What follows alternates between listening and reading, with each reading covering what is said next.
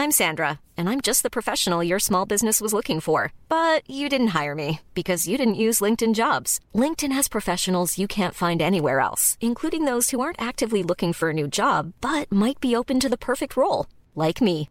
In a given month, over 70% of LinkedIn users don't visit other leading job sites. So if you're not looking on LinkedIn, you'll miss out on great candidates like Sandra. Start hiring professionals like a professional. Post your free job on linkedin.com/spoken today. Acast powers the world's best podcasts. Here's a show that we recommend. The Real Housewives is a guilty pleasure for most, but if you're looking to not feel guilty about that pleasure, tune in to Everything Iconic with me, Danny Pellegrino, where I break down all the messy moments and behind-the-scenes antics of Bravo's popular franchise. And on Everything Iconic, I also interview celebrity guests like Kelly Ripa, Keke Palmer, Drew Barrymore, Cameron Diaz, and more about their guilty pleasures, their past work, and so much more. So if you're pop culture obsessed and find yourself watching way too much reality TV like me, tune into Everything Iconic with Danny Pellegrino, wherever you listen to podcasts. Acast helps creators launch, grow, and monetize their podcasts everywhere. Acast.com.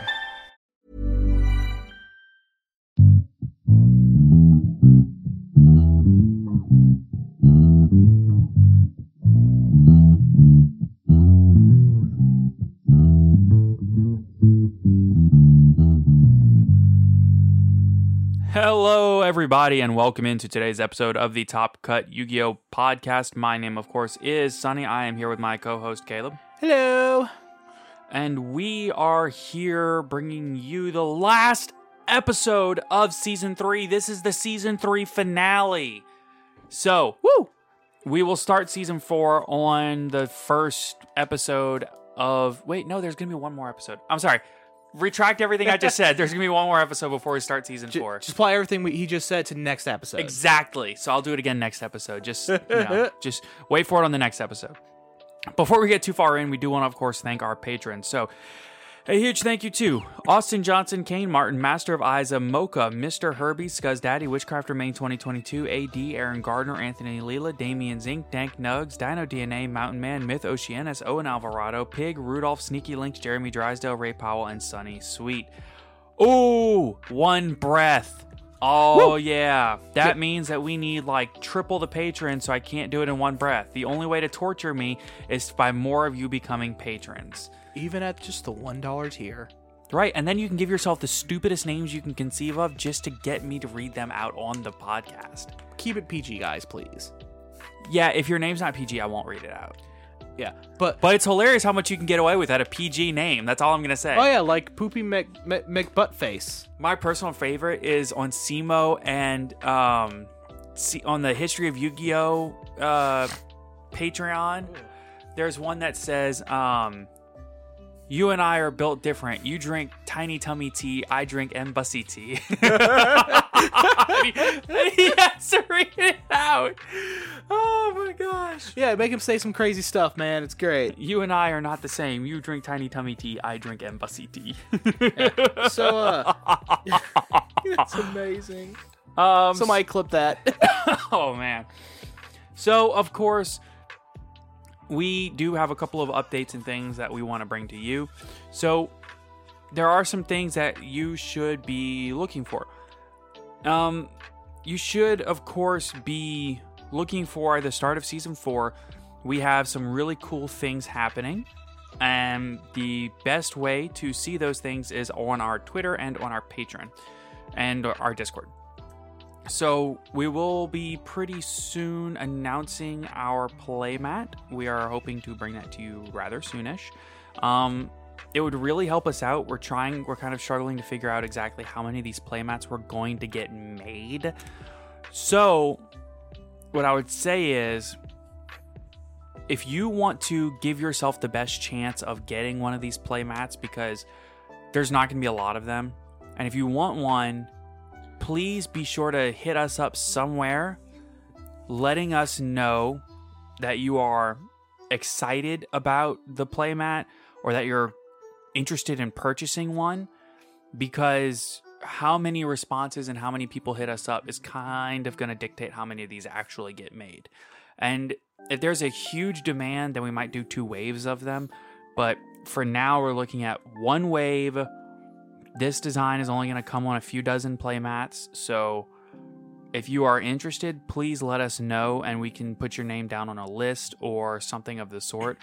And when we get closer to getting them actually printed, because we have the art done now. So when we get closer to getting them actually printed, we will start hitting up people and start working things out that way.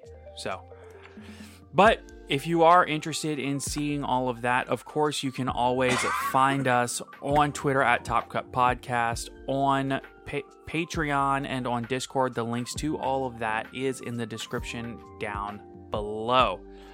Now, the next thing to cover is, yeah, we're going to be talking about some cards. That's what it is. Lots of cards. Yeah, so we know what the imports are for the TCG imports coming in from the OCG. So for Battles of Chaos specifically. Right. We also know the remaining world premiere cards for Battle of Chaos. So these are new TCG exclusive cards. Right. And we have the text for the TCG exclusive archetype Libromancer. Super cool. And one other card after that. Just one other one. So we're going to rattle off the import cards, and then we are going to move on from there. So the import cards, I'm just going to be honest, none of these are really of note. They're all just commons in the set. None of them are exactly great, but we are getting them. So what we are getting is Fire Opal Head. He is a vanilla... It's a vanilla zero scale pendulum. Yeah. When we mean vanilla, we mean he has no monster effect, and he has no pendulum effect. Yeah, he's just a vanilla. Literally vanilla. Which is cool, don't get me wrong. Yeah, because he's pendulum scale 0, which is cool. Next, you have Doll Monster Miss Madchen, which is just a level 4/0/0 normal fairy monster. Mm-hmm. Doll Monster Bear, which is, again, a level 4 normal 0/0 beast monster. It's like, I guess it's the doll that goes with the doll monster. Princess Cologne. Oh, okay. They're used with Princess Cologne. It's a Princess Cologne thing. Okay. Next, you have Smoke Mosquito, which is a level 1 insect effect monster. It's got an enormous amount of text that I can't read very well. Kind of looks like a Performance Pal. Kind of. Next, you have Nauru Ares, the Vernal Dragon. This is a very cool looking level 7 dragon effect monster, which, again, has an enormous amount of text. And if this card is in your graveyard, send a level 5 or higher monster from your hand to the graveyard. Special summon this card, but banish it when it leaves the field.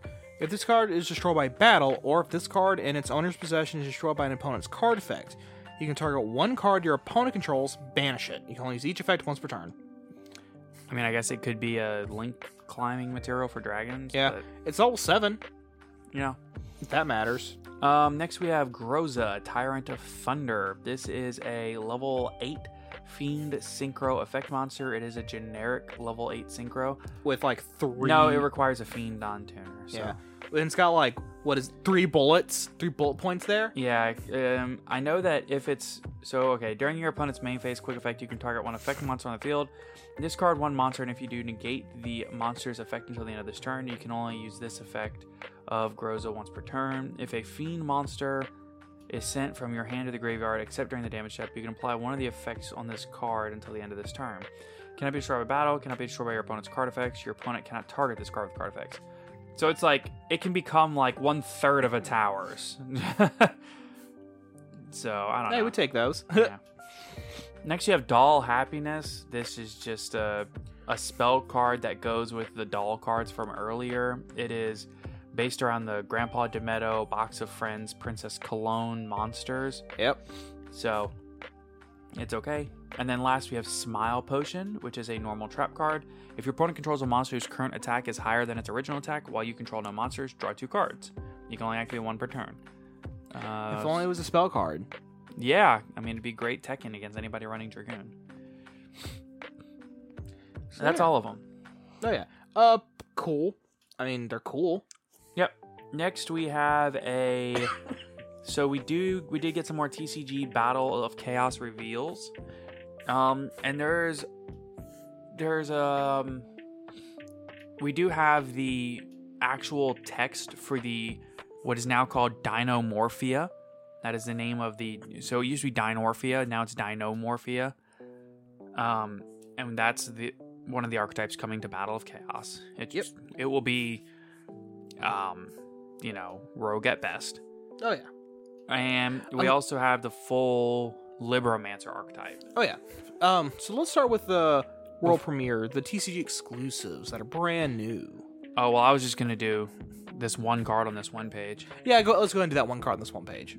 Okay, so the only card on this big world premiere page to really talk about is Salesban. It is a normal spell card. It says declare one card name. For the rest of this turn, your opponent cannot activate effects or the effects of cards with the same original name as that declared card. The same restrictions apply to you, but for the rest of this duel instead of just this turn, which is a hilarious text.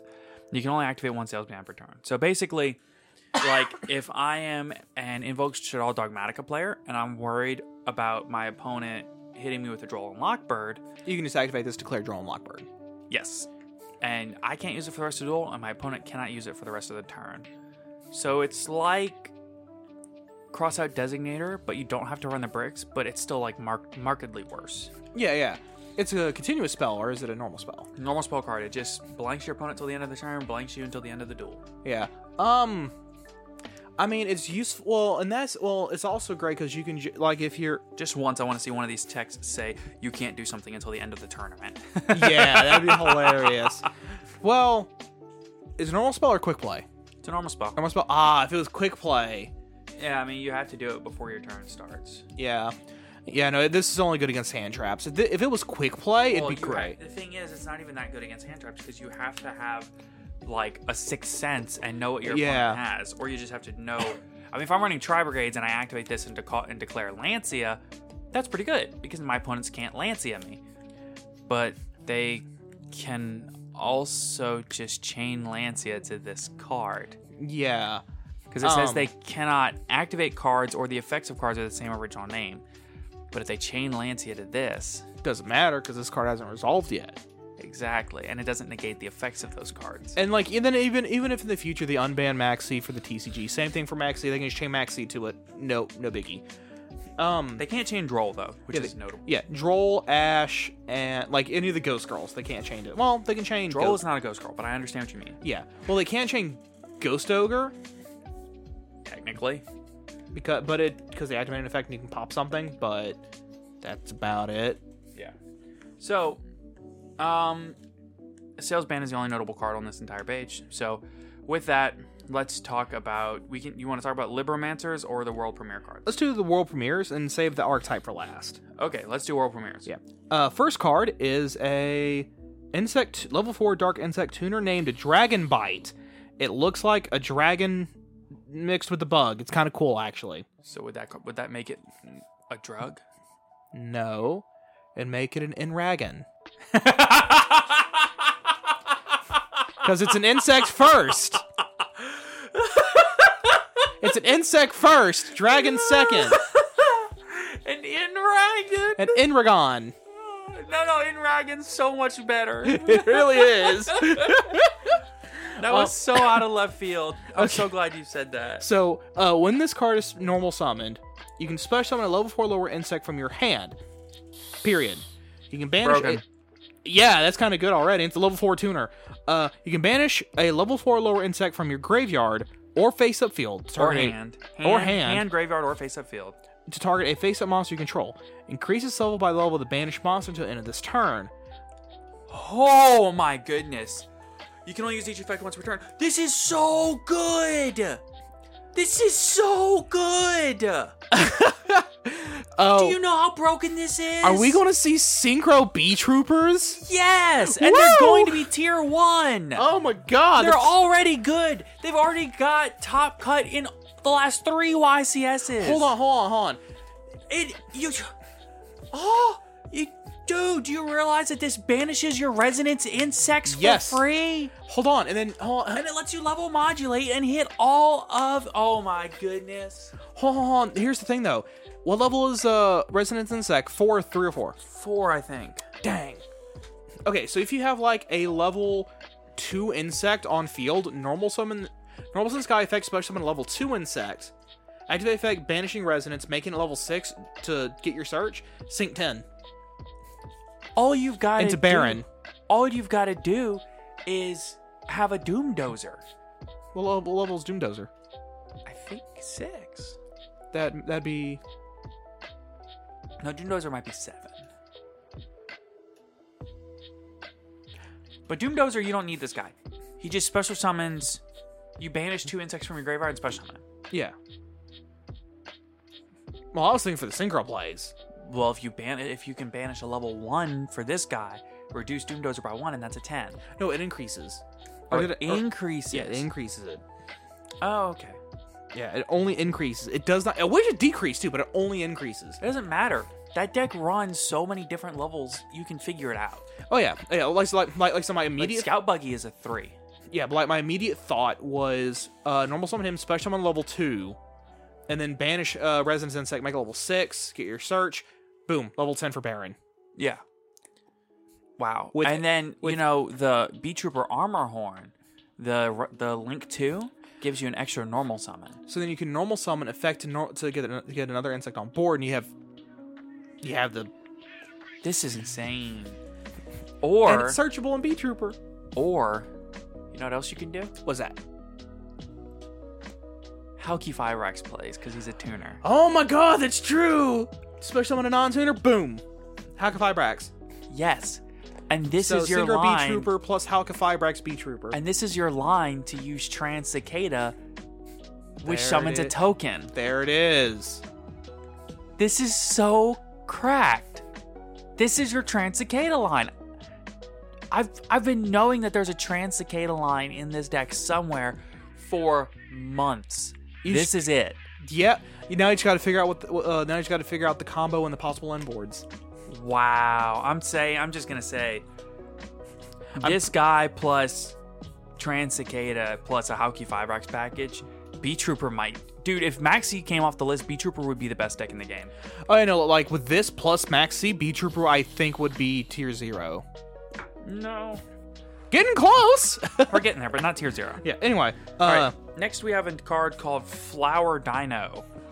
So this is a dinosaur effect monster, 2000 attack, 0 defense, level 4 Earth. Cannot be normal summoned or set, must be special summoned by its own effect. You can only use each of the following effects of Flower Dino once per turn.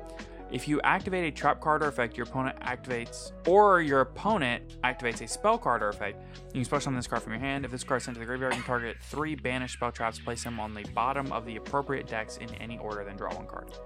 Yeah. The only card I could see this feasibly being used in is exactly Sky Striker.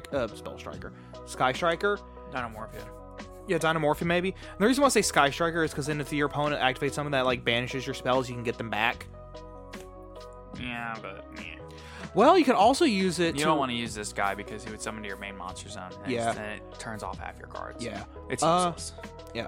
And then you could also let's just take Phantom Knights with their Fog Blades, where they can banish them to search. They could return them to the deck to search them out again later. Yeah, I guess. It gives recursion to really techable, easy to produce recursion for banished spells, banished spells and traps. Yeah. Next, we have a fish monster called Rock Scales. It is a level 5, 2100 attack, 1600 defense water monster. If this card is special summoned, you can target 1 other face-up monster on the field. Equip that face-up monster to this card. At the start of the damage step, if this card battles an opponent's monster with the same type and attribute as the monster card equipped by this card's effect, you can destroy that opponent's monster. You can only use each effect of Rock Scales once per turn. Kind of cool. It can clear... It can clear monsters off your opponent's field. That's pretty cool. Yeah. It also makes it indestructible by battle if your opponent just happens to run in a deck with everything the same type and attribute. Yeah. Next, we have a fusion called the Great Double Casted Caster. 0 attack, 2600 defense, light, level 8 spellcaster fusion effect monster. Materials is 2 non-effect monsters. Gains attack equal to the combined original attack of any ritual, fusion, synchro, exceeds, or link monsters used as fusion material for this card. This card can attack directly. If this card is destroyed by battle or card effect, you can target one of your non-effect monsters that is banished or in your graveyard, special summon it. You can only use this effect of the Great Double Casted Caster once per turn. This is a hilarious Super Poly target because you can, if you use it against Sword Soul, you can synchro away. I mean, you can fusion, you can Super Poly away their Link 1 Tenyi and their token. Yeah. That's a tuner. Yeah. And you can Super Poly them away and summon this in defense. Yeah. That's funny. Yeah. That is funny, but that's about it. Yeah. I mean, it's a great interruption against the Sword Soul deck. Yeah, against exactly Sword Soul. Yeah. Soul and Luna, a quick play spell card. Target one monster you control and one monster your opponent controls. Apply the following effect on each monster depending on its own battle position.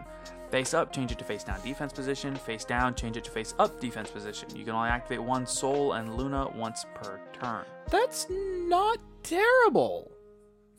Yeah, it's alright. Yeah. It's kind of a equal-ish Book of Moon. Yeah, it would be hilarious in Guru. Because they're flip monsters. Oh, actually, and if they're face down, you can change it to face up defense position. Oh, actually, this would be great in Shadal. Your opponent like something, activate and you have a set Squamata, activate this, flip their monster face down, flip the Squamata face up, effect the Squamata to pop something. Yeah, but this would be like insane in Guru because not only can it be an interruption to set your opponent's monsters, but it can also be used to flip up yours. Yeah, well, that was the thing though, because like any flip effect monster deck, which is exactly Shadal and Guru, right, can really abuse this here. Yeah. All right, let's get on into Libromancers. Oh yeah.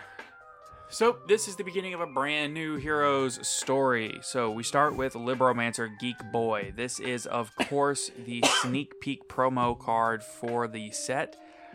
It is a level 3 wind psychic effect monster, 800 attack, 800 defense. You can reveal one ritual monster in your hand. Special summon this card from your hand. If this card is special summoned, you can add one Libromancer spell from your deck to your hand. You can only use each effect of Libromancer Geek Boy once per turn. Make sense? Sounds alright, I guess. Yep. 1 second, trying to get it pulled up. And it will not pull up for me. Okay. Great. I got it. Libromancer Magigirl, level 4 water spellcaster effect monster, 600 attack, 2000 defense. You can reveal one ritual monster in your hand. Special summon this card from your hand. During your opponent's turn, quick effect, you can ritual summon one Libromancer ritual monster from your hand by tributing monsters from your hand or field whose total levels equal or exceed its level. You can only use each effect of Libromancer Magigirl once per turn. That's interesting. Really? Now I'm curious what kind of archetype this is. It's a ritual archetype. Shh. They don't know that yet.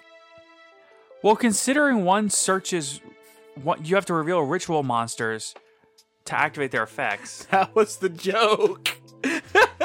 Next is Libromancer Agent, a level 6 Earth Warrior effect monster, 2000 attack, 2500 defense. You can reveal one ritual monster in your hand, special summon this card from your hand.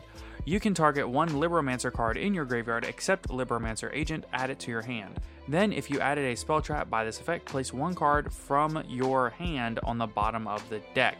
You can only use each effect of Libromancer Agent once per turn. That's not like the worst thing. I mean, I don't think it is. Other people might disagree. But... Yeah. Like, this might... Well, let's see what the other cards do before we make our final decision on whether or not this is actually a good, decent archetype. Yeah. Next we have Libromancer Firestarter, a level 3 Fire Cyberse Ritual Effect Monster, 1800 attack, 1800 defense. You can ritual summon this card with a Libromancer card. If this card is ritual summoned by using a monster on the field, it cannot be destroyed or banished by card effects. Gains 200 attack and defense each time your opponent activates a card or effect while you control this card with attack less than 3000 in the monster zone. So it can grow up to 3k, but that's it. Lame. Yeah. Libromancer Doombroker, which is an amazing name and even better artwork. Level 6 Dark Fiend Ritual Effect Monster, 2500 attack, 2000 defense. You can ritual summon this card with a Libromancer card. If this card is ritual summoned by using a monster on the field, it can attack directly. You can only use each of the following effects once per turn. During your main phase, you can set one Libromancer spell or one Libromancer trap directly from your deck. When this card inflicts battle damage to your opponent, you can target one face-up monster your opponent controls, shuffle it into the deck. If only that wasn't limited to whenever you inflict battle damage. Yeah. That's pretty poopy. Yeah. I mean, to be fair, that lets you, like, attack over something, deal some damage, return something else to the deck, and then attack direct with something else. Yes. But that's, like, the only situation where that's even applicable. Yeah. It's kind of poopy. Well, it can also attack directly. If you use a ritual monster as one of its materials. Yeah. It's still kind of Yeah, because you still have to, like, enter battle, declare attack. Yeah. And, you know, there are a lot of things that can go wrong in between main phase, summon this thing, enter battle, declare attack. Yeah. We'll have to see how it ends up looking in paper. Next, we have a spell card called Libromancer First Appearance. This is a field spell. When this card is activated, you can add one Libromancer monster from your deck to your hand with a different name than the cards you control. And during your main phase, you can ritual summon one Libromancer ritual monster from your hand by tributing monsters from your hand or field whose total levels equal or exceed its level. You can only activate one Libromancer First Appearance per turn. I mean, it seems kind of cool. Yeah. So, notably, the ritual summon is not once per turn. Oh. Yeah, so during your main phase, you can ritual summon one Libromancer ritual monster from your hand by tributing monsters from your hand or field whose total levels equal or exceed its level. That's not once per turn. That isn't, yeah. So that's kind of cool. Yeah.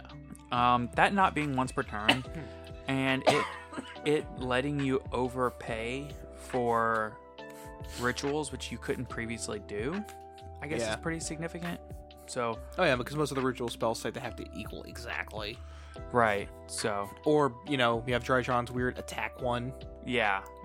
But I don't know. It's interesting. Next you have their trap card, Libromancer Intervention, which is a normal trap. When your opponent activates a card or effect, target one Libromancer ritual monster you control, return it to the hand, and if you do negate that activated effect, then you can special summon one Libromancer monster from your hand or graveyard. You can only activate one Libromancer Intervention once per turn. That's pretty cool. Yeah, and when you ritual summon the Doombroker, it lets you set it directly from your deck. Yeah, and then you can like bounce it, and then if you have another Libromancer ritual monster you successfully summoned and then it got sent to the grave, bring it back. That's pretty cool. Okay, I'm digging it. Yeah. And that's the whole archetype. That's all we've got. So I'd imagine this is going to be a little bit like B Trooper, where we get multiple waves of support throughout the next couple of sets. Yeah, and the first wave's kind of yeah. And then the second wave's kind of Well, hopefully the second wave will be less and more Yeah. Or like somebody yeah, exactly. Or like what really made B Trooper is the fact that it's so generic. This is not so generic. There might be some like generic ritual cards that you can use, but part of the like issue is preparation rites, pre-preparation rites. No, those are kind of poopy here because the deck doesn't have a ritual spell. The monsters perform the ritual summons. That's fair. So this is actually probably pretty good with Megalith, maybe? Well, no, because Megaliths are very also specifically Megalith ritual monsters. I mean, if you can tech Drytron with Megalith, I see no reason why you couldn't tech this with Megalith. Or tech it with Drytron. You can't really tech this with Drytron because it was my understanding the reason why it kind of works. The thing with Drytron is the way the deck works is a lot of your effects lock you to where you cannot special summon monsters who can be normal summoned. Yeah. So or something like that. Yeah. Or you can't something like that. Yeah. So I mean, I guess you could also use the Drytron ritual, but what are the attacks on the non-ritual monsters? For the Libromancers? Yeah. Not much, like 800, 600, Yeah, never mind. No, 2000, but... Never mind.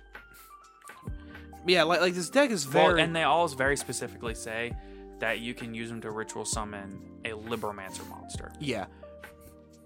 I mean, the Manju of 1,000 Hands is still pretty good here because it lets you search out one of the rituals on a normal summon. Yeah. But that's spending your normal summon to get a ritual in hand. Yeah, but to be fair, in the deck, all of their other monsters, you can just reveal a ritual in your hand, ritual monster in your hand, to special summon them. Okay. So all three of the main deck monsters have that effect. Okay, cool. So like, as long as you don't have a normal summon in the deck. Yeah. Basically. As long as you have a ritual in your hand. Which, again, actually, Manju of 1,000 Hands would be a great normal summon for this deck. Normal summon it, search for a ritual, reveal a ritual, You don't special. want more than 5 normal summons in a deck. Yeah. Even then, you want less, like 3 or 4. So running 3 Manju is actually pretty cool here. Oh, yeah. Again, because they start a ritual and reveal the ritual special effect to tribute them to get the ritual out. Right, exactly. Yeah, pretty solid. And then, of course, you can get access to the Doom... what was it? Doom Broker. Doom Broker. And it's a guy in a suit with like commanding the shadows with all kinds of text behind him. Oh, that's cool. Well, it looks like a Declaration of Independence kind of text behind him. Oh, that's because they're Libromancers. They're book wizards. It's so cool. Anyway, yeah, because then summon him, effect to set the Omni Negate trap card. Yep. And then you can return him to your hand to just do it again next turn. Yeah. Which is pretty solid. Don't get me wrong. Overall, I don't think this deck's going to see any play initially. We'll see what the second wave of support does. Combination of the second wave, but then somebody might find this old card from like 2010 or 2008 that just absolutely breaks the deck. Probably. Kind of like Beat Troopers with the Resonance Insect. Resonance Insect was 2014. Yeah, but you get what I'm saying, though. Somebody finds, like, a really old card, comparatively, that just breaks it. Right. Well, that'll do it for that. I think that right now would be a great time to talk about our sponsor, ETB Games. Oh, yeah. So, of course, we do want to thank ETB Games in Alexandria, Louisiana for sponsoring this show. ETB Games is our locals. They support us, which we are very thankful for, and it is a wonderful place to go in and check out. If you are, I would say, within 3 to 4 hours, then you should definitely come and check out our ETB Battle City Days. It is a Yu-Gi-Oh! Tournament day built around one central event, and then when the signups dictate it, there are also side pod events that happen. So if you don't really want to play in the main event, but you want to do a little Edison tournament or a little GOAT tournament, you can come by and do all these little side tournaments as they pop up. So come by, check that out. The next one is on February 19th. First place for the main event is a Starlight Red Eyes Dark Dragoon. Oh, yeah. Yes, so you should definitely come and check that out. I will do all that is within my power to be there. Yeah, and I won't be there because, I'm sorry, my son's birthday party wins. So I think, I'm pretty sure that that's a little more important than Yu-Gi-Oh! Right. Not much more important, just a little bit. I'm joking for those of you who didn't catch my joke. Yeah. But no, definitely check out ETB. They're great. They're amazing. So ETB Games in Alexandria, Louisiana, they are our sponsor. Well, your one-stop place to check out for all of your Yu-Gi-Oh!, Magic the Gathering, Pokemon, Digimon needs, sleeves, binders, playmats, etc., all your tabletop needs, all of that. So be sure to check them out. Also, before I forget, I do want to take a quick moment to thank, I think it's Asami Zero, for your 5-star review on Apple iTunes. Thank you so much. We have all 5-star ratings, which, man, we really appreciate. 5 stars, awesome. I always listen to this podcast while I close at work. Makes my shifts more bearable. Discussions are always super interesting, and they help stay up to date on the new cards coming out. We do be doing that. So thank you so much for your wonderful review. And if you want to hear your review read on the podcast, be sure to go ahead and leave us a review on Apple Podcast. And be sure to follow on Apple Podcast, Spotify, and YouTube. Yeah, I'm not going to lie, though. I've missed the past 2 days of Yu-Gi-Oh! News. because of Pokemon Legends Arceus. Yeah. I'm just going to put that out there. I'm not going to lie to y'all and say that I'm constantly looking at Yu-Gi-Oh stuff. But this does help keep us up to date. Oh, absolutely. So be sure to check out ETB Games and be sure to follow on Spotify and subscribe on Apple Podcasts and YouTube. And now I think it's time that we talk a little bit about some transition stuff. Specifically, how to transition from playing Yu-Gi-Oh! Master Duel to playing paper in-person Yu-Gi-Oh! So this is something that we've gotten some questions on over the last couple of days. Specifically, a user in our Discord server, shoutouts to you, you know who you are. I don't want to put you on blast in front of the whole world, but when you're transitioning, a lot of people have been playing this game for a really long time. And Decades. Literally. And then a lot of people haven't played this game in a very long time. Played back in like 2010 and then stopped. Or, decades. Yeah. So, with the amount of people coming back into the game, you really need to have an idea and an understanding of if you're going to play the paper card game again, you need to understand that it's not the same as Master Duel. First off, the ban list is completely different. Yes. So you need to understand that your legal pool of cards is different. You have more cards that are legal in the actual TCG. You have a very different meta game, and you have a very different ban list. So when you have those three things combined, a different card pool, a different ban list, a different meta game, you end up with almost a completely different card game. The rules are the same, but the cards being completely different makes it just so different. Oh, yeah. Plus, you have to figure out and understand how to acquire these cards, not in a digital form where you can go buy specific packs or craft the cards you want, but how to acquire these cards in the paper form. Yes. So, which for some people is real easy, for others are going to find that kind of difficult. Right. So the first thing you have to know before you make this transition from Master Duel to Paper Yu-Gi-Oh! Is it's not cheap. Oh no. Master Duel, you can hop in for literally $0 investment, build a really great meta deck, and climb to the top of the ladder within a week. And you get a lot of instant satisfaction from that. Whereas the real card game is not like that.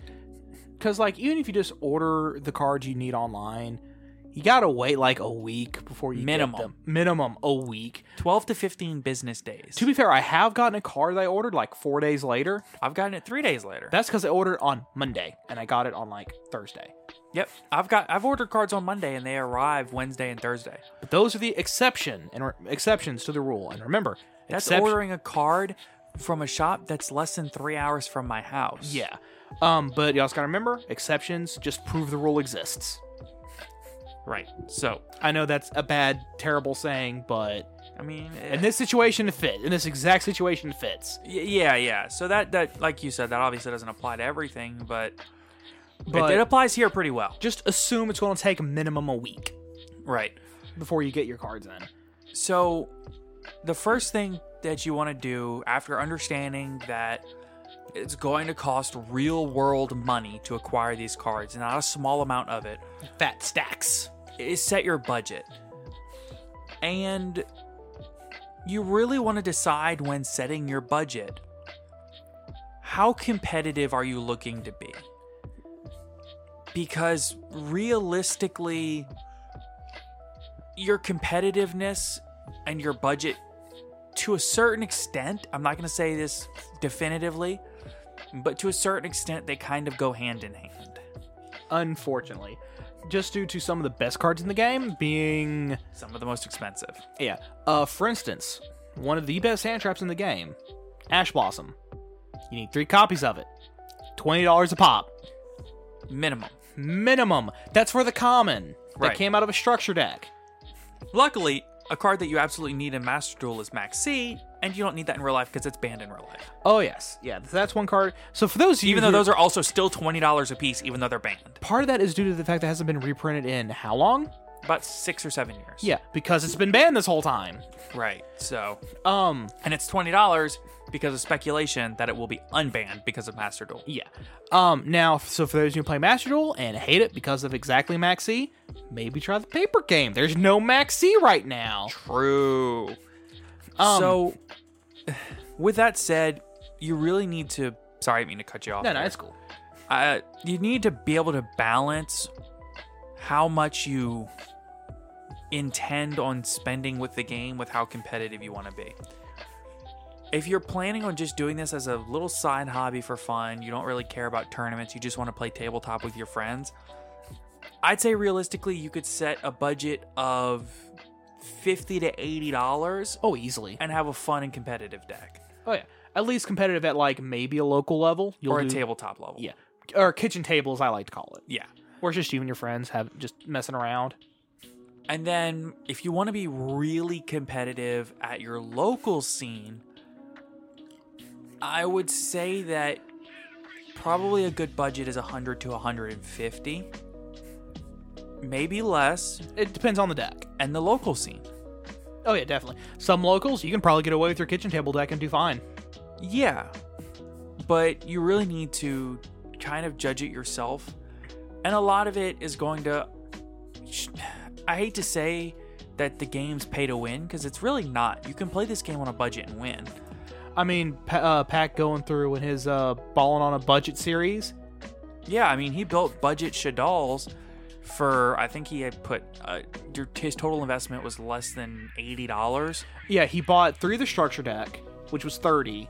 He bought a cross sheep, which at the time was like $1. $4 if you got the ultra, but Okay. he got the common, so that's $1. Yeah. Or the rare. He got a Schism, which he paid out the nose for at like $16 at the time. Yeah.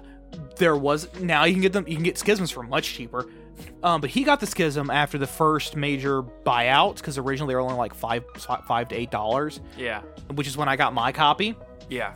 Now it's been reprinted with that, but that's neither here nor there. And then he also paid for, I want to say, Celine, Maybe. who was like 10 at the Yeah. time. The point is, he put like less than $80 in, and he had like a competitive budget. Yeah, deck. and was winning locals left and right. tearing it up. Yeah. So So people who had like $200 decks, easy. yeah. So you can do it on a budget, but understand that the higher up you go, realistically, the more money you'll need to spend. Mm-hmm. So you can.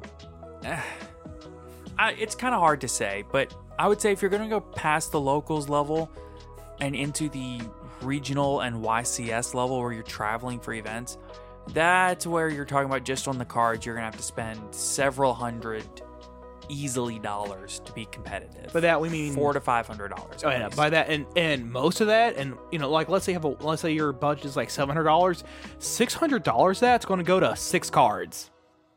Not necessarily. Depends on what you're playing. Depends on what you're playing. I mean, if you want to run Forbidden Droplets and Pot of Prosperities, then yes, that's $600 easily. Lightning Storms are what, 70. 70 a piece. Yes. Evenly Evenly matched are like 40. a piece. Ash Blossoms are 20. Infinite Impermanences are 15 to 20. Nibs are 20. I mean, all these cards are expensive for a reason, though. Because they're good. Yeah, they're great cards. Some of those cards, if you, as soon as like if your opponent's doing their thing and you show them this card at the right spot, all they can do is go, oh, Yeah, pass turn. yeah. That's So- it. Their turn ends. You've ended their turn. So the biggest things to understand are how competitive do you want to be and how much money do you want to spend. And I think that for the purposes of this, describing how you would get into the game, I would say that the best place to be for getting into the game is to want to compete on like a locals level, because locals legends are awesome. There's nothing wrong with being great at your locals and not wanting to go up to that regional and YCS and national level. That's fine. We know. You can get tons of enjoyment from the local level Yu-Gi-Oh! Oh yeah, we know several people who would do wonderfully on the more major circuits who are like, I'm good. No thanks. Yeah, I mean, it's a lot of money and investment to do all that travel and to do all that. I mean, it's time, money, Yeah. and all that. So if you just want to compete on a locals level, I would say that your real budget should be somewhere in the $100 to $150 range. Yeah. Now, again, this depends on what deck you want to play. right. The next thing is choosing that, though, right? Oh, absolutely. So the next thing, once you decide your budget and how competitive you want to be, I would say the next major step is to choose what deck you want to play. So you can do this a couple of different ways. You can go find the latest YCS results. And see what they did. There's nothing wrong with net decking. Everyone's got to start on a new deck that they don't know how to play somewhere. Right. And then as you learn the deck, make your own text and changes. That's fine. I mean, it's how I got the Shaddoll build I've got now, is I started by net decking what someone else had done and kind of went, okay, I see why they did this, but... I mean, that's how I started with all of my Sword Soul builds that I'm doing right now. I started out with a list from Pack, and I kind of modified it and changed it as I saw fit as I learned the deck. I did the same thing for months when I was running Tri-Brigade. I used a list that I had found from other players across the world, and I modified that list as I saw fit over the course of months, and it resulted in, that case tournament top for me. Oh, yeah. I mean, with Madolche, I'm coming up on about 6 months with the deck, I think. Yeah. It feels like a year, but... I've seen some success, I've seen some losses, but again, but to be fair, my losses were due to me making a meta call and just being wrong. Yeah, so... Which happens. Yeah, but the thing is, the best ways to figure out your deck, your archetype, your thing that you want to commit to, I would say, is to go look at major tournament results, look at the deck lists, look at the cards, see what you like, and kind of pick and commit from there. The next thing that you can do to find cards are go on YouTube. Go on YouTube, look up, type in current month, current year. Deck list. Archetype. Deck list. Yeah. Or even just archetype, find people or just even like a about tier list. That can also help. Best budget decks. So, because there's a lot of good budget decks out right now. Yeah, I mean, you could play Salamangreat, which is getting even better with the release of cards off the ban list. Mm-hmm. You could play Tri-Brigade, which is still a good deck and still very budget. Oh yeah, like right now I think, what's the most expensive card in pure Tri-Brigade? Rescue Cat. Literally Rescue Cats, which just got reprinted. Yes. And that's why they're not... $4 or $5. Yeah. I think Fractals are like $3. Yeah. Kits are still $5, I think. Okay, $5 for kit. Oh, yeah. No. And you only need 3. You only need 2 copies. You can get away with 2. In pure Tri-Brigade, if you're running Rescue Cats. Yeah, like straight up pure Tri-Brigade, yeah. But in most Tri-Brigade builds, if you're doing something else like maybe a zoo package or something like that. Apollousa might actually be the most expensive card because Apollousas are like... That's right. What is the 8, 10 for the premium gold? Yeah. Okay, yeah. So Apo Apo. Yeah.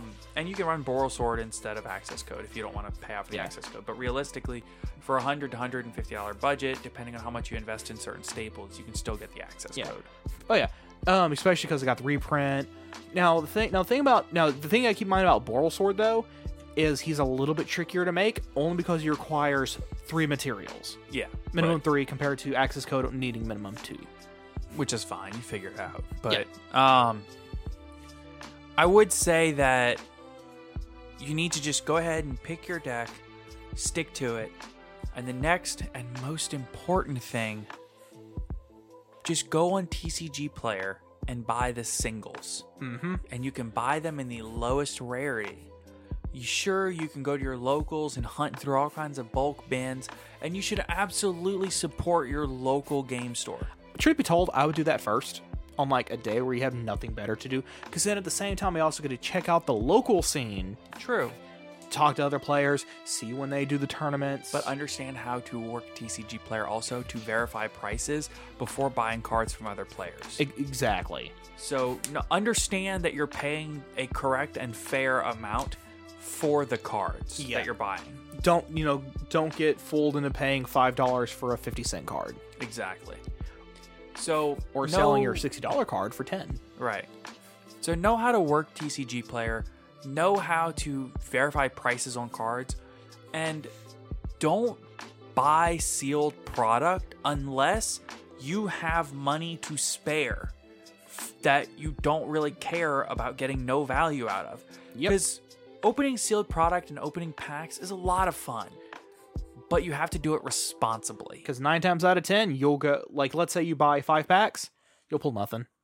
Exactly. Sometimes you'll buy 5 packs and get a Starlight, 2 Secrets, and an Ultra. Right. I mean, that's like at the last case tournament we had at ETB, the last Battle City Day. Cam got half of a box for his placing. Not even a full box. Do you know what he pulled out of that half of a box? All the good stuff. He pulled a DPE, a Destroyer Phoenix Enforcer, a Starlight Stratos, and I think he also pulled another secret rare out of that. Yeah, so that box was ruined. Yeah. Because he pulled all the stuff you want to pull out of that. Right. So, realistically understand that sealed product, if you're trying to acquire specific cards that you want, is not the way to go. Yeah, terrible way to go about it. You buy sealed product because you're just not looking for anything in particular. You just want to open packs. Right. So, what I'll say is, make sure that you go in with a plan of action, getting the cards that you want, and order them off TCG Player if you cannot find them at your local game store. Using our affiliate link. Yeah, I was getting there. We do have a TCG Player affiliate link, so if you are buying singles or sealed product or whatever on TCG Player, if you click the link in the description below, it costs you nothing extra to support the podcast. I'm obligated to put that in there if we're talking about TCG Player. Yeah. So, I would say to most importantly have a plan of action and understand that a lot of these cards, let's say you go to your locals and you say, oh, I need that card for my deck list, but it's, a $22 card. Well, make sure you check TCG Player because that $22 secret rare might also have a $1.50 rare version. Yeah, or like a $4 super or something. Right. I remember when I was building Sword Soul, I was like, oh man, I really want Yanzi. Here's an ulti that's $55. I saw it at the local game shop. And then they have a secret here for $22, which I should have bought one of those because they're way higher than that now. But yeah. I mean, and then later on I realized that I could get a rare for less than $1. Yeah. Didn't I end up having one in my I got the bulk? rare from you. Yeah, I just had one in my bulk. Yeah, I ended up getting that from you, actually. Also, do ask your friend if you're looking for specific cards that are like common and rare. It's a trading card game. Trade with your friends. Yeah. Ask your friends to go through their bulk and see if they just have one lying around that they're not using. Or see if they'll let you go through their bulk. Yeah. And they're like, oh, if you find it, you can just have it.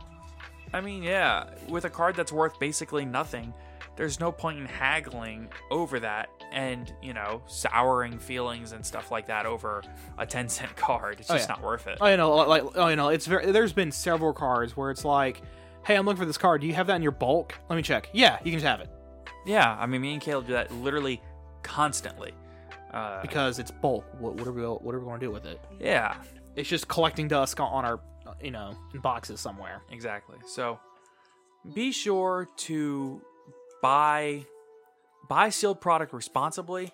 Buy singles if you need specific cards, because realistically, you're going to spend a heck of a lot more money getting cards you don't need by buying bulk.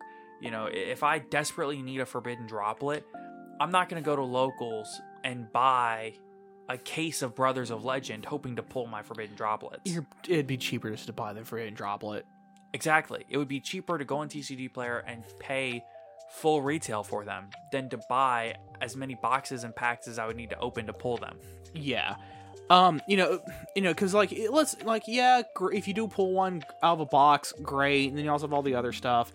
But the odds were stacked against you for you to even pull the correct card anyway. And then if you open that box, have all those cards, you pulled one Forbidden Droplet, now you got to go back and buy another box to hopefully pull another. And then when you don't pull a second Forbidden Droplet, then you're stuck having paid $140 for one Forbidden Droplet. Which are what, 110 right now? 90. Yeah, they're 90 right now. Okay. Yeah, so you've already paid almost half of a second one. Yes. For the cost of you getting one and a bunch of stuff that's just going to sit in your bulk. Yes. And sure, you might get a little bit of trade bait, but come on. Yeah. I'd rather just have my Forbidden Droplet. And with this example, Forbidden Droplet. Right. There are other cards that, like a common, it's actually a little more reasonable. But, that's because then you're at that point you're buying the box for all the trade bait, because you're like, I'm probably going to get the common I want. Right. But you're also probably better off just, like, entering a local tournament and then being like, hey, did you pull this common? Can I have it? Right. Because people are going to be looking to throw away that stuff anyway, just from their entry packs. Yeah.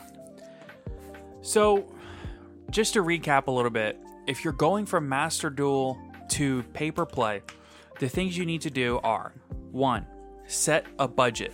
Understand what you're willing to spend on this actual thing. Understand what you're willing to spend on this hobby.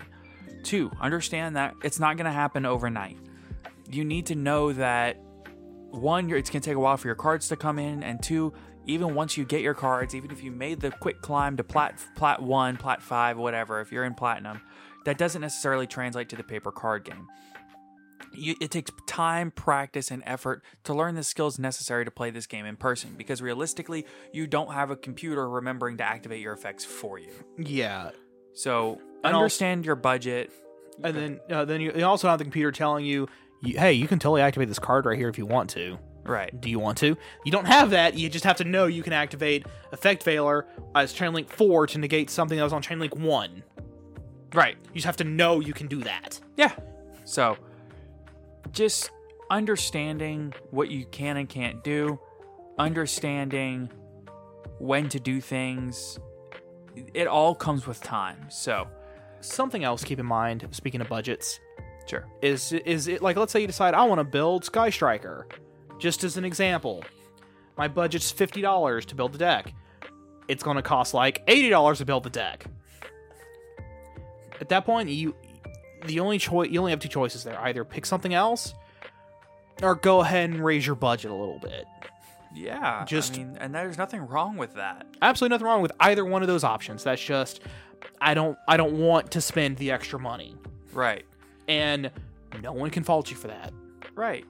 And also, realistically, look into budget alternatives for certain cards. Oh, yeah. If you don't want to shell out for infinite impermanences at $10 to $15 or $15 to $20 or whatever they're at, just buy a playset of Forbidden Chalice and a playset of Effect Veiler. Right. For the cost of 2 imperms, you can get 6 cards. For the cost of 1 imperm, you can probably get 6 cards or close to it. Yeah, pretty close. You're probably spending only a couple extra dollars. Right. I would say if you don't want to pay out for infinite impermanences, get Effect Veilers. If you don't want to pay out for Forbidden Droplets, get Forbidden Chalices. Yeah. Things like that. There are budget alternatives to these cards, and there's nothing wrong with that. Absolutely. So, understand your budget. Understand that it's a process and it takes time. You're not going to be great overnight. Make sure you go in with a game plan as far as knowing what deck you want to play. Learning how to play the deck. Right. Learn how to play the deck. Do lots of testing with your friends. And above all, don't waste your money buying too many sealed products and things of that sort. You want to be sure to buy your singles online. I'm not saying you can't buy sealed product. If you want to buy sealed product, go for it. Go for it, but don't spend more than you're comfortably willing to throw away. Because a lot of times sealed product is really just there for a dopamine rush. Mm-hmm. And if you really want to get the real cards that you need, it's best to buy them in singles. So, yep. Which I hate to say because I really love buying sealed product and opening packs. Oh, so do I. But realistically, it's better just to buy your singles. Oh yeah, monetarily wise, it's much better to buy singles, but it just feels so good to open up a box and pull that one amazing card. Yes. But it's expensive. Don't do it. Yes. Can't afford it. Don't do it. So, with that said, that's going to bring us into our podcast question of the day. So, our previous podcast question of the day was, what updates are you looking forward to for Master Duel? Or are there any features or cards in particular? We had a bunch of great responses. So from Twitter, we've got, I really hope they put in legacy formats and current formats for TCG and OCG. Hoping for a way to sort your deck lists. I'm used to EDO Pro where I can arrange my cards. The new Nordic support. They gave us Nordics, a pack of their own, but they didn't even have the cards to make them playable yet. TCG and OCG ban list options, new solo mode content, new cards, weekly missions, events that give material for crafting, possibly more pets in general, volcanic scatter shot or volcanic shell pets. Those would be really cool. Well, I was missing the TCG format in the game, but with this new ban list now, I don't know. Fair enough. I'm looking forward to more cards being added, newer sets, and random cards like Araneos not being included. Along with that, events and possibly other formats. That would be a lot of fun.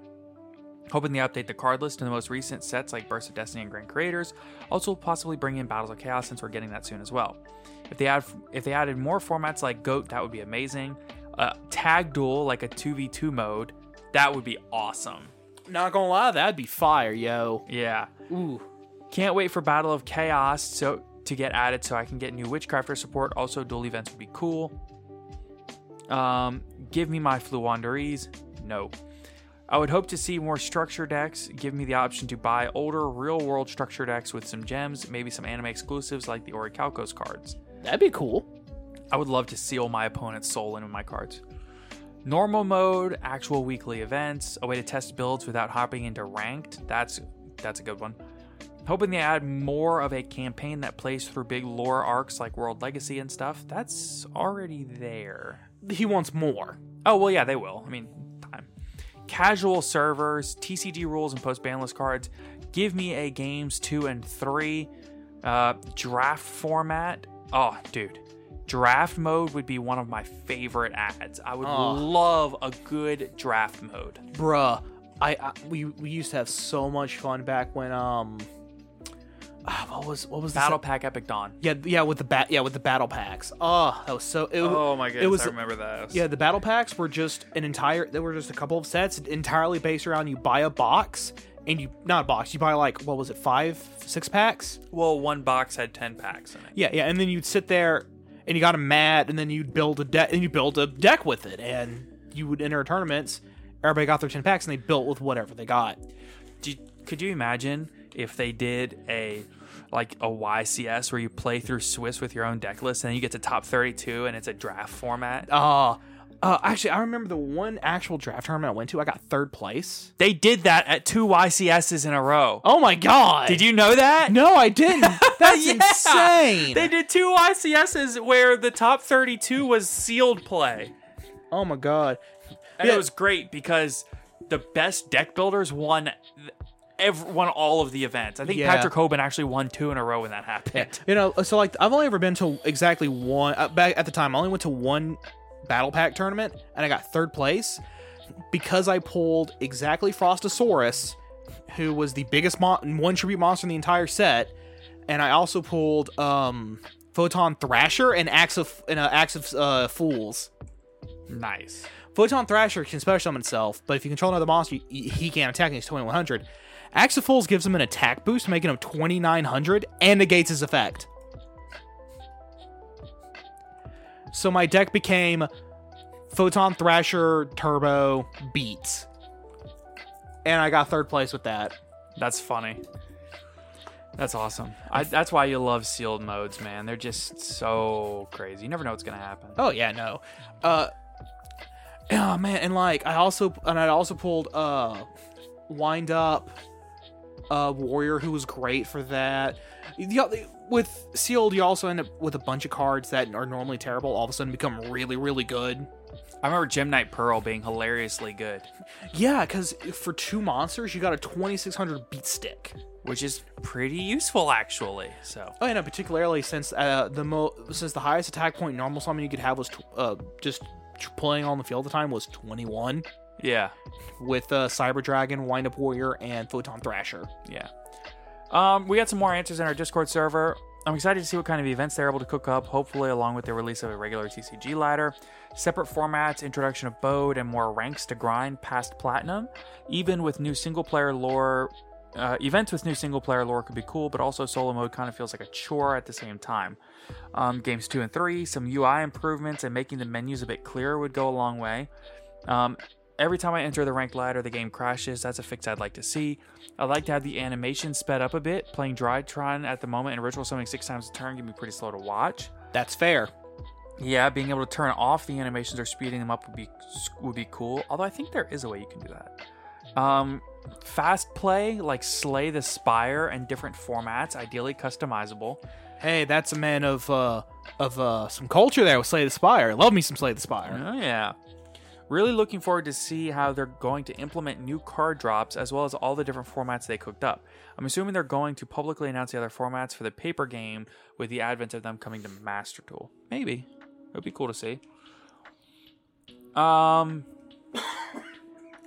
So, just my thoughts here. The main thing that I'm looking forward to seeing out of Master Duel, as far as being added into the game, is I'm really wanting to see how they're going to approach the current gem acquisition system. So basically, once you play through the solo mode and you grind up to platinum and you get your duelist rank up to a certain rank, there's no more gems. Yep, you get maybe 20 a day. Yeah, it dries up really hard. And I think there was a Reddit user that made a post that did the math, and it comes out to like 22 gems a day is what you can get once you get past all the major early game free gems, which there's a lot of. And they turbo dump you. I think someone got to like the gem cap like twice. Yeah, because they just didn't spend any. Yeah, so there is a free gem cap of 10k, but you can get to that, spend it all, and then get to it again, realistically. Yeah. With fairly easily, I would say. Oh, yeah. Like, there were so many free gems, I was able to build Madolche, which is a super expensive deck in Master Duel, because the only one card in the entire deck is below super. Yeah. Everything else is super and above. And then I was also able to build Pure Zoo, with the bells and whistles of having F-Zero, Zeus, and the Link Monster. Yeah, and the card Megaclops. That's it. The gem economy in the early game is great. It's amazing. But the issue is once those early game gems run out, I'm wondering where they're going to go as far as adding in ways to get more gems, because when all these new cards get added in, when the Sword Souls get added in, and Fluanderees, in Small World, right, you're gonna have people that want to play these decks and they just can't, because you'd have to pay a bunch of money to get a bunch of gems, and then you run into the same issues that you run into in the regular TCG, except it's even more expensive because to get those gems costs even more money than just buying the cards. Yep. So, I don't know. I guess we'll see. Even with the dust system in place. Yeah, because even if you save up all your Ultra Rare dust, by the time you've gotten all of your staples and gotten all of the cards you need for 1 or 2 decks, it's gone. So yeah, it's great that you can have up to 20 decks, but like, who can afford it? Yeah, you can only build maybe 2, 3 if you're really careful with your spending, and just refute all of the major staples all together, except like the free Ash Blossom they give you. Well, it's not even free, it's 750 gems. Yeah, well, you get the Ash Blossom plus all the packs. Yeah. But except like exactly that, if you forgo all the other staples, that's really the only way you're going to be able to do it. Yeah. But then you're just getting smacked by people activating Max C. Yeah. So, I don't know. You have to be really careful with how you do things. And sure, maybe realistically you can maybe get where you need to get. But building past like the first or second deck is almost impossible. So, for me, I was able to get... I think you can pretty reliably get 2. Again, if you're smart with your gems. But if you can probably get 2 pretty easily. I was able to get 2 barely. Yeah. It took me a while for me to get enough dust for the Megaclops, but yeah, I got it done. So I think that's what I would like to see personally. Real quick, you got anything? Pretty much everything you just said is I really want to see what they're going to do with the gem situation, the gem economy. Yeah. The easiest way to do this is add more story mode elements, because then that would give you more gems through the story mode. Yeah, but not a whole lot, maybe 1,000 at most, because you only get 200 usually. Right. I'd like to see them add more story modes for more archetypes like the Atlanteans and stuff like that, you know. Oh yeah. And then maybe continue on with the story modes they already have. Yes. That they didn't fully complete. Yeah, the World Legacy and Orchest and stuff like that. Yeah, they didn't complete that storyline. They also didn't complete I can't remember. I would say a lot of them don't really feel complete. Yeah, because like a lot of them end with, but that's a story for another time, and I'm like, no, I want that now. Right. I want to know what happens next. Yeah, so. All right, well, let's talk about today's podcast question of the day. So, today's podcast question of the day is, what was your favorite change on the most recent Yu-Gi-Oh! Forbidden and Limited list, which takes place on February the 7th? So next Monday, the new ban list takes place. We've talked about it on the last couple of episodes. So we're wondering what your favorite change is on the most recent list. If you want to answer that podcast question of the day, you can find it on Twitter and on Discord on the morning of the podcast release. And in the meantime, thank you everybody so much for listening to today's episode. Be sure to check out the links in the link tree down below if you want to become a patron and have your name read out on the podcast. If you want to check us out on Twitter at Top Cut Podcast or our Discord. If you want to check out ETB Games, their link is in the description down below. If you want to know where we got this awesome background music that you've been hearing, that is from TGS Anime. Their link is in the description down below. And a link to the actual YouTube page where you can go listen to it. Yes. And if you want to support us on YouTube, because we just started really uploading regularly on YouTube, you can find our YouTube link in the description down below. You can find everything. You can find a link to Team Dark Arm Dealings. They are our sister channel on YouTube, and the team at ETB Games. And if you want to support the podcast at no extra cost to yourself, you can find us on TCG Player using that TCG Player affiliate link down below. With that said, be sure to like, follow, and subscribe on whatever platform you are listening on. And have a good day, everybody. Take care.